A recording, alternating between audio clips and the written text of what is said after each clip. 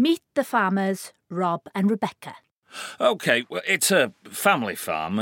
Started life in 1944 when my parents bought it. They moved in, yeah. The day they moved in, the RAF moved out. Literally, out of the house as well as the land, because it was an overflow airstrip where they brought in planes for repair and also, later in the war, well, for dismantle. Oh, God. It's Ben. Oh, let me. It's probably brought the milk. Yeah.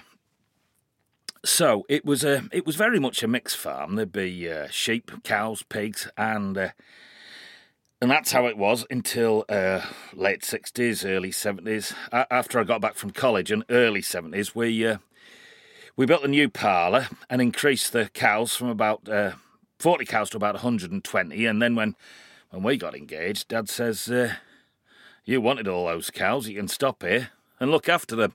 I'm off. Rob and Rebecca were played by Howard Ward and Susan Brown.